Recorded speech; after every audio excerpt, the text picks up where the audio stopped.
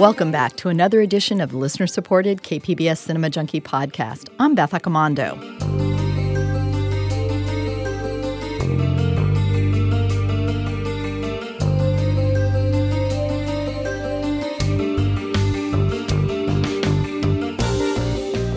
I first became aware of Armando Iannucci when I saw the film In the Loop and was introduced to the character of Malcolm Tucker. If you don't get me, fucking Brian, I'm going to come over there, I'm going to lock you in a fucking flotation tank and pump it full of sewage until you fucking drown. As played by Peter Capaldi, Malcolm grabbed me from his first moment on screen. I was thrilled to discover that the character originated on a TV show called Thick of It, where I could find more of Malcolm's rants and tirades. And do not move, or I will perform a fucking living fucking autopsy on you with a fucking rusty spade, and I'll have your kidneys for fucking cufflinks. You say nothing, okay? You stay detached, otherwise that's what I'll do to your retinas. Hi, fetus boy, lesson one. I tell you to fuck off, what do you do? F off? You'll go far. Well, fuck off. In the old days, we would have just slit you up in the middle like a fucking Cornish pasty, hang your steaming entrails all around the Tower of fucking London. It wasn't just Capaldi's brilliant, seething delivery, but the incredibly clever, sharp writing of Iannucci that completely riveted me. Not only were Malcolm's lines insanely good, but so too were the lines given to the other characters in reaction to him. Here's one of my all-time favorite lines describing Malcolm. I don't know which is worse, watching him slowly rumble towards you like prostate cancer, or him appearing suddenly out of nowhere like a severe stroke. Comedy is perhaps the most difficult thing to pull off. Anyone can make you cry, but not anyone can make you laugh. And even fewer can make you laugh at things you feel are absolutely wrong to make jokes about. But Iannucci can. Take a scene he wrote for Steve Coogan as the title character of the movie Alan Partridge. In this scene, his talk show radio host character ends up being the go-between during a hostage crisis. Okay, you're rambling. You got to be more concise. What do you want? I want a helicopter. That's just an example, by the way. Okay, he wants a helicopter. He's actually quite angry. He's honking in my ear like a mad Irish goose. Do you mind? It's not a radio roadshow. I'm trying to host a siege, eh? We love you, Alan! Get away. Who said that? What's it like in there? Scary, stressful, lots of shouting. Bit like being married again. And there's a crazy person running around with a gun, so it's a lot like being married again. And when I saw a guy with a shotgun in his mouth begging for mercy, then you're ahead of me. You're ahead of me. A lot of you are. He's still got his hand on his gun. He thinks I don't know. Yeah, you. I'm looking at you. Peripheral vision, mate. Alan. It's all right. I'm not retreating. Pat's tugging me off. Alan. Now, come on. We're better than that. Yeah, seriously. Alan, wait. Oh, by the way, there's an extra hostage. We all know that an armed gunman holding hostages and threatening to kill them is not funny. But Iannucci knows that we can laugh at a narcissistic jerk trying to turn that tragedy into a personal showcase for his own egotistical gains. Iannucci cut his teeth on British comedy shows in the mid-'90s with The Day Today and Knowing Me, Knowing You with Alan Partridge, both featuring actor-writer Steve Coogan. He then scored well with Thick of It, a BBC series in the mid-2000s. He made the jump to feature films by writing the screenplay for the Thick of It spin-off movie In the Loop in 2009 and the screenplay for the Alan Partridge movie in 2013. But in 2012, he jumped the pond and created Veep for HBO, where he launched a comic assault on American politics. Politics is about people. Politics is about people. I've met some people, okay, real people, and I gotta tell you, a lot of them are idiots. Which way are you gonna vote? The way my principles and conscience tell me to go. Which way do you think that should be? I'm genuinely sorry that my arrival here has caused you to become so self-conscious and gain a little weight. He's such a... That's why I hired him. I need a... You here to spy, Jonah? I'm not here to spy. I work at the White House, so I can just walk in and say, I'm from the White House. What are you doing? Did the president call? No. But Iannucci left the show when Donald Trump was elected president because he basically felt that his comedy could no longer compete with the absurdities of the real world. Now, for his feature writing and directing debut, he turns to Russian politics of the 1950s for The Death of Stalin, based on a French graphic novel. Here's the trailer to give you a taste of the style of comedy. Stalin's dead. He's dead. Stalin is dead! Oh, my God. Our general secretary is lying in a puddle of indignity. Yeah, he's feeling unwell, clearly. I want to make a speech at my father's funeral. No problem. Technically, yes, but practically. When I said no problem, what I meant was no problem. The death of Stalin looks to the day Stalin died and the chaos that struck his inner circle as everyone jockeyed for position and power. The film recalls the comedy of Monty Python, but with a wit and style that's distinctly Iannucci's. There's probably more historical accuracy in his comedy than most Hollywood movies strive for in their historical biopics. And that's part of what's funny. As you can tell from the trailer, there's no attempt at Russian accents. And again, that only works in the comedy's favor. For Iannucci, making fun of those in power never gets old, and you can always find something to laugh at. I'm thrilled to have gotten a chance to speak with this comic genius about the art and craft of creating satire.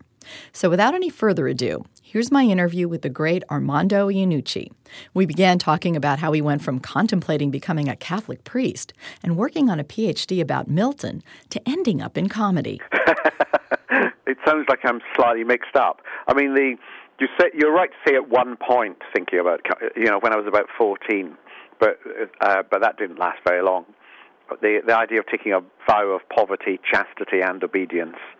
In the end, I worked out I couldn't really stick to any of those. But, religion is something that fascinates me, different religions and the religious ideal, and I think it's an important aspect of who we are, not to be sneered at, so it still fascinates me, which is why Paradise Lost, I tried to write a PhD about it, and, it's all about the fall of the angels and Satan. Satan is amazing in it. It's that thing of, like, the villain is always the most interesting bit. Satan is the Darth Vader in Paradise Lost. But while I was writing it, I was doing lots of comedy at university and writing more and more and performing, and that's when I realized I really wanted to go into comedy. Really. Now, your particular brand of comedy is very satirical and political. What draws you to that particular brand of comedy?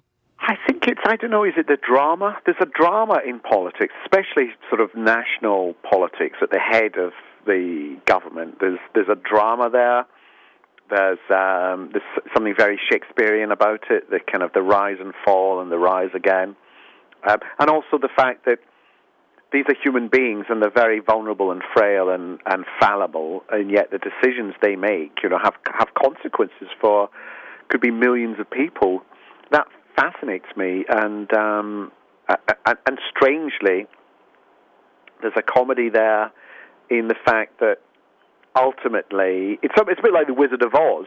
From the outside, all these government departments in Washington look absolutely terrifying, and it looks like everyone inside knows exactly what they're going to do and what they want to do. But when you go in, you realize it's a warren of rooms where nobody quite knows what's happening, and where everyone is much, much younger than you imagine. They're all about 12. They've all got degrees in terrorism studies from Georgetown University, and at the age of 22 are in charge of, the national economic policy, and it's just frightening, but it's also absurd, which is where the comedy comes from. No offense, son, but you look like you should still be at school with your head down a fucking toilet. Your first point there, the offense, I'm afraid I'm going to have to take it. Your second point, I'm 22, but it's my birthday in 9 days, so to make you feel more comfortable, we could wait. Don't get sarcastic with me, son. We burnt this tight-ass city to the ground in 1814, and I'm all for doing it again. Starting with you fat fuck. Do you feel we're at a time where journalism is failing us in a certain way and we need to turn to comedians like John Oliver or Bill Maher to get what we used to from pointed editorials? I couldn't do what I normally do, like in Veep. I couldn't do that right now, because I think no fictional version of what's happening now is as absurd as what is happening now. Because Trump is he's an entertainer. And with his tweets, he's deliberately he's exaggerating for effect, which is what comedians do.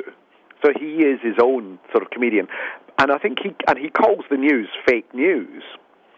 So I think why people like John Oliver and Samantha Bee and so on do what they do is if Trump is the comedian who's calling the news fake, then it's up to the comedian to become a journalist and to say, okay, well, let's just present some facts. How about this, and then this, and then this? And just by laying out the facts, it becomes funny. It's a strange, topsy-turvy situation we're in at the moment. And what do you see that comedy might be able to do when tackling politics that journalism can't? I mean, how can comedy, do you think, reach an audience in like a different way and strike a chord with people in a way that... I mean, it strikes a chord because I think comedy only works if it feels honest and is believable. You know, if a comedian comes up with a kind of line of attack, it only really works if you felt something slightly similar but just never articulated as well or as funnily. And I think that's where it does. I think comedians, when they're really good, allow you another way of looking at something, and it might encourage you to think again about it, or it might just encourage you to ask yourself, well, what do you think? So it at least helps you engage with the idea again. A lot of people had been going off politics and not interested and not voting, not participating, because they thought, well, what difference does it make? You know, it's all the same to me, whoever gets in. And I think then what people realized over the last couple of years in the election, and also in the UK in the Brexit, you know, if you don't vote, then actually things do change considerably. And I think that's what comedians do. If they're good, if they're intelligent, if they work hard at it, and they at least get you to engage with these ideas again. You know, but I think you're on a hiding to nothing if you have a comedian who tries to change how you will vote, because that's up to you. But if at the very least they're bringing the facts to you and they're bringing the issues to you, then I think that's a good thing, really. You seem to like dark comedy and things that make us gasp at what we're laughing at. And I realized this when I was watching the Alan Partridge film on an airplane and was laughing at things that seemed wholly inappropriate because the story has to do with a hostage situation and guns and people being shot. You making us laugh hysterically at this. But then there's nothing wrong with laughing. You know, within the film The Death of Stalin, we did a lot of research in Moscow, and we found out that in the 1950s under Stalin, people used to circulate joke books about Stalin, jokes about Stalin and about death and about torture and prison, and you could be shot if you had one of these joke books about you. And yet people felt the need to write them down and to circulate them, to make fun. It's making a joke about someone is your way of trying to deal with it. People talk about how at funerals it's very common that people feel the need to just suppress a laugh because it's so solemn and so sad that something triggers inside you a nervousness, and you know, in the end it can't be explained why it is that we, you know, I mentioned earlier why we're all you know, there's a religious side to people, and that's part of who human beings are. But also, you know, human beings are the only animal that tells jokes. You know, we have this need to kind of make each other laugh and to make the world feel a little bit more ridiculous. Maybe it's our way of trying to make reality feel a little bit more palatable. I don't know, but it's something there that can't be explained. But you know, the fact that we tell jokes in any circumstance about any subject, I think is a good thing because it shows that we're still, it's part of our spirit, really. Think of it satirized British politics, and Veep tackled American politics, and now you're tackling Russian politics and the death of Stalin. Is there any difference in the tone of the comedy when you're tackling different countries? Yeah, there's a different tone, and also it's set in the past. It's set in 1953, and the stakes are much higher. You know, in the thick of it in Veep, if somebody made a mistake, you know, it's embarrassing. But in the death of Stalin, if somebody makes a mistake, they are killed. And, you know, the stakes are much higher. And that transforms the comedy completely because it's no longer a comedy about just trying to, you know, get through the day. It's a comedy about anxiety and craziness. People just behave crazily when they're terrified. You know, the film opens with a scene in a concert hall. It's a live concert going out on Radio Moscow.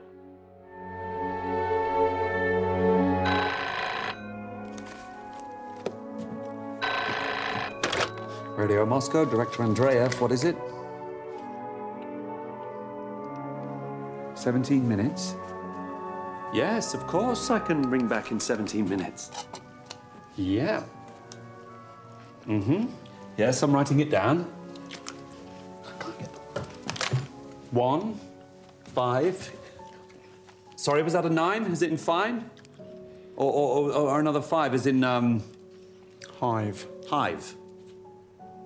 Hello? Hello?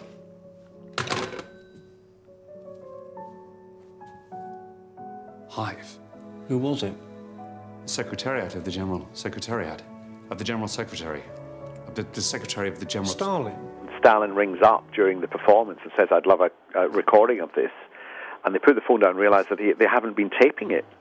It was going out live, but they weren't preserving it on record. Okay, nobody leave. Nobody leave. Lock the doors. Lock those doors. If you wouldn't mind just taking your seats again, please, that would be fantastic. Take your seat. Take your fucking seats. Take your seats. Don't worry. Nobody's going to get killed. I promise you. It's, this is just a musical emergency. Take your seats. That's it. And they're absolutely petrified that they might get killed because they've not managed to furnish Stalin with a recording. So he runs out and locks the doors and tells the audience they're going to stay and we're going to do it again for Stalin, at which point the conductor, so petrified, he faints and knocks himself unconscious, so they don't have a conductor.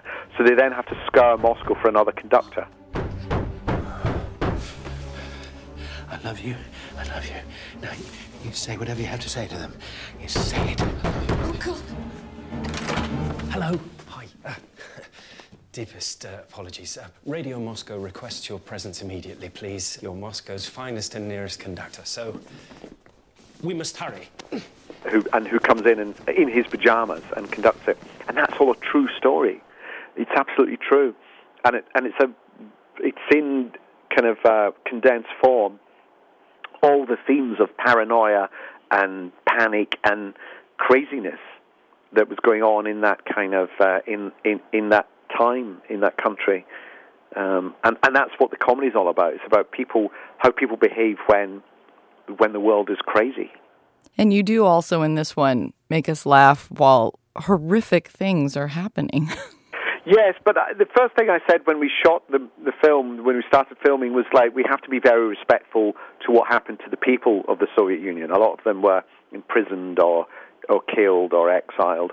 And, we don't play the laughs there. We show that for real. The laughs really are what's going on in the Kremlin. It's the politicians. It's Stalin's inner circle, desperately trying to see who would be the next leader and trying to survive. And it's their crazy behavior that you then see played out for real outside. But so there's two things going on in the film all the way through, which is comedy and drama simultaneously. Because I want the audience to laugh, yeah, but also to feel anxious about what's going to happen next. He's irreplaceable. How can we possibly? All right, we must think of the people. As acting General Secretary, I must step up. I must take his place while he's on the floor. But you just said he's irreplaceable. Irreplaceable. Take his place, as in assembling the Central Committee, of course. Good. I was testing you. Get used to that sort of challenge. So, what next, boss? We should get a doctor. Yeah. Yes, if only we hadn't put away all those highly competent doctors for treason, you remember? Yes, I do. And, they were plotting. They were plotting to poison him. Yes, that's right. You collected the evidence. Yes, I did. And are you still testing me? Strange enough, there's an odd parallel between comedy and horror. It's interesting. Get Out is a really great film. And it's interesting that it's written and directed by someone who's so well-versed in comedy. Because horror is all about anticipation in the same way that comedy is, setting the joke up and what's the punchline going to be and surprising people. And similarly in horror, it's, what's going to happen next and when are you going to get the next surprise? It's funny because I was just talking to some film editors about the parallels between editing for comedy and editing for horror and how there's similarities in that. Oh, right. That's interesting. Yeah. Absolutely. It's only something that I kind of dawned on me as I was making the film. I was thinking, actually, the scenes of terror, I'm going to shoot them the same way I would shoot a comedy item, really, because it's the same dynamic. Now, what led you to making Death of Stalin? Because it's actually based on a French comic book? Yeah, a French comic book, but I was thinking about doing something about dictator anyway. I just had this inkling that, the world today in democracies, something strange is happening. People are getting elected and then changing their constitutions so that they can stay in power. And democracies are under a lot of strain at the moment. So I was thinking about that anyway, and then I got sent the comic book, and I read it, and I thought, well, this is the story, but more than that, it's true. I don't even have to come up with a fiction here. This is true. All these events happened. And that, for me, was the powerful thing about it. And it opened with the concert and so on. Yeah, it was an instant thing. As soon as I read it, I knew I wanted to make the film, and I knew exactly what I wanted to do with it. And I knew it had to be really funny, but also, leave you anxious as well. Shoot her before him, but make sure he sees it. Or in this one, kill him, take him to his church, dump him in the pulpit. And I'll leave the rest up to you.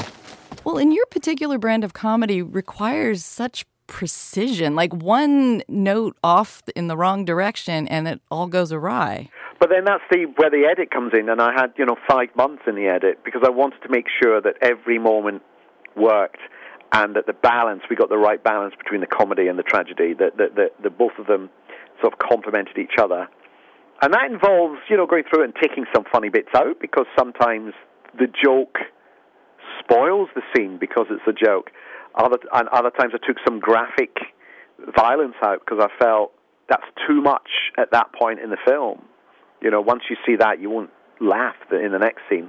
So it's about getting the right balance so that at every point in the film, the comedy is leading to the tragedy, which is leading to more comedy, which is leading to the tragedy, and so on. So that's where you kind of work that out. I understand you shot this before Trump came to office, but do you see it as reflecting his presidency? Well, it does a bit. Trump, within 2 days of being president, tweeted that CNN and NBC were enemies of the people. And what he didn't realize was enemies of the people is a phrase used by Stalin. In fact, it was banned when Khrushchev took over from Stalin. He banned that phrase because it was associated with Stalin.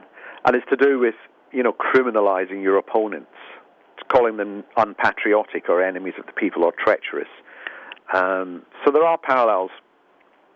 Or when he got the cameras in to go around the cabinet, and each member of the cabinet had to say how great he was and how he thanked God that Trump had given him this job in Trump's cabinet and so on. That felt like a Stalin committee meeting. And what do you think it is about comedy that makes it so powerful in the sense that politicians and governments really do fear it? It's unpredictable. I think that's what it is. That's why the film has been banned in Russia, because it's a comedy about the Kremlin, whereas other films that have been very serious films about the Kremlin, it's unpredictable. You can't control how people will laugh, and that makes politicians very nervous. Politicians who can't take a joke are always the ones to fear, I think. I want to ask about the choices you made in the sense of you make no attempt to have the actors use Russian accents, and there's... No, because which Russian accent? There are hundreds of them. It's a huge, huge country. And then the Soviet Union was more than Russia. Stalin was from Georgia. He spoke Georgian. Khrushchev was Ukraine. So I knew I didn't want that. And also I thought it would make things feel very, very artificial. Suddenly people are speaking not in their first language, but in their second language, strangely enough.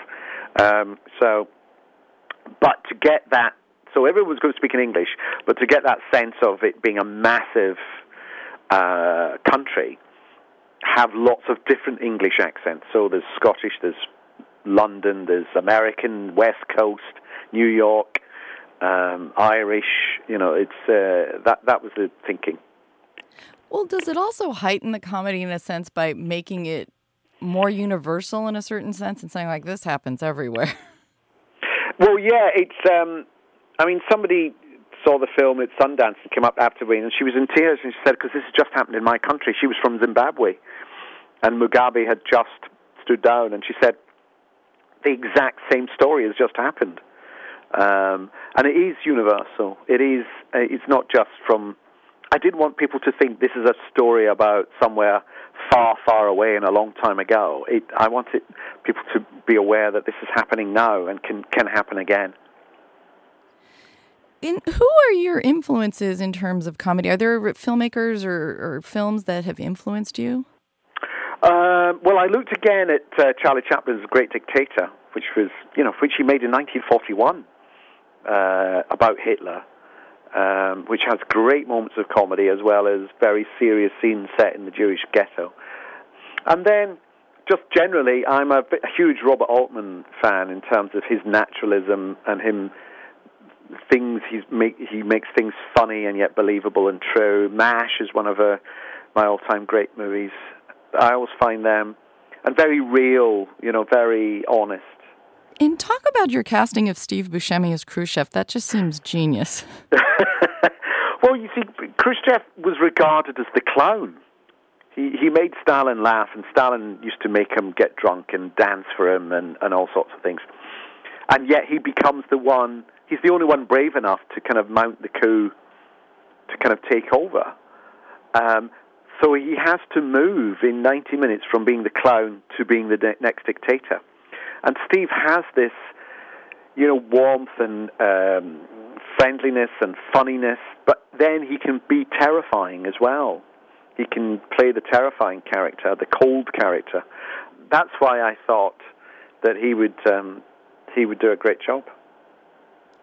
You mentioned that the opening scene with the concert not being recorded was a real thing that had happened. Are there any other things in the story that you feel were so absurd that you couldn't believe they actually happened? I know. Well, in the concert, actually in real life, it got through 3 conductors because the second conductor turned up and he was drunk, so they had to get a third conductor in. But I thought if I put 3 conductors in at the beginning, people wouldn't believe it. And then we found this story that Vasily Stalin's son, who was over-promoted in the Air Force, was in charge of the Air Force ice hockey team, and he insisted that they fly to a tournament even though there was an ice storm coming, and people warned him not to, and he insisted, and the plane crashed, and he lost the entire team. But rather than tell his father, he just got friends and friends of friends to make up a team, and they were terrible. And that's a true story, and that's in the film. When we play Hungary, are we allowed to use guns? Come on, General, these are the best I can find since the plane crash. What plane crash? There was never a plane crash. Was there a plane crash? Soviet planes do not crash, and Stalin's son does not fuck up. I mean, there's stuff that's just so unbelievable and yet true, because people were just terrified and just didn't know what to do. And that's when people behave really oddly, when they're terrified. And do you see a progression in your work in terms of how your comedy has changed from the time you were doing shows on television to where it's come now? Well, I suppose I'm kind of more interested now in story, really, rather than just lots of sketches or caricatures, I suppose. That's what interests me. And I just like working with interesting actors, really, and really trying to get the best out of them. It's the directing side that I've become more at home with and comfortable with. So I love the idea of just sitting down. There was a time we wrote this scene in The Death of Stalin very late on in the day for Michael Palin, and we didn't have time to rehearse it in advance, so we had to rehearse it on the day. And it was a Sunday, and it was a quiet day, and it was just myself and Steve Buscemi and Simon Russell Beale and Michael Palin spending an hour rehearsing a scene, and then everyone else comes in and we shoot it. And it was just it was just one of my lovely memories of the shoot, really, of like, this is what we do. We come up with stuff for these actors, and then we try and make it work as best we can and try and make it come alive. With your particular style of comedy, is everything very tightly scripted, or are you open to changes or improvisation during the shooting? Always open to changes. I mean, what we do is we work very, very hard on the script so that the script has gone through, many, many drafts. So it's very tightly written. But then the idea is on set to make it look like it hasn't been written at all. That's part of the technique of how we perform it. So I encourage actors to slightly loosen it up. As long as they get all the beats and they get all the references and there are certain key phrases that have to be said in a certain way. But other than that, I encourage them, especially if there's time at the end of the day, to play around with it as well and to overlap the dialogue. And this is part of, what I picked up from watching Robert Altman. What is that? So it's a lot of hard work into getting it written, but in the shoot, it's all about not making it feel written. Well, I want to thank you very much for taking some time and for making these brilliant comedies that entertain us. All right, thank you very much. Thanks a lot. Thank you. Bye-bye.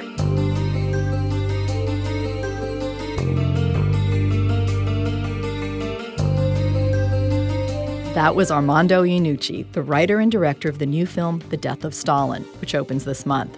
You can also check out his television and cable series, Thick of It and Veep. If you enjoyed this podcast, please leave a review on iTunes or simply tell a friend to take a listen. It's your personal recommendation that helps the most in building a bigger audience for the podcast. And if you're feeling particularly generous, you can also make a tax-deductible donation to support Cinema Junkie by going to kpbs.org/feedthejunkie. Coming up on future Cinema Junkie episodes, I'll be talking with the Hemlock Society about Right to Die films and with the executive director of the new Comic-Con Museum. So, till our next Film Fix, I'm Beth Accomando, your resident Cinema Junkie.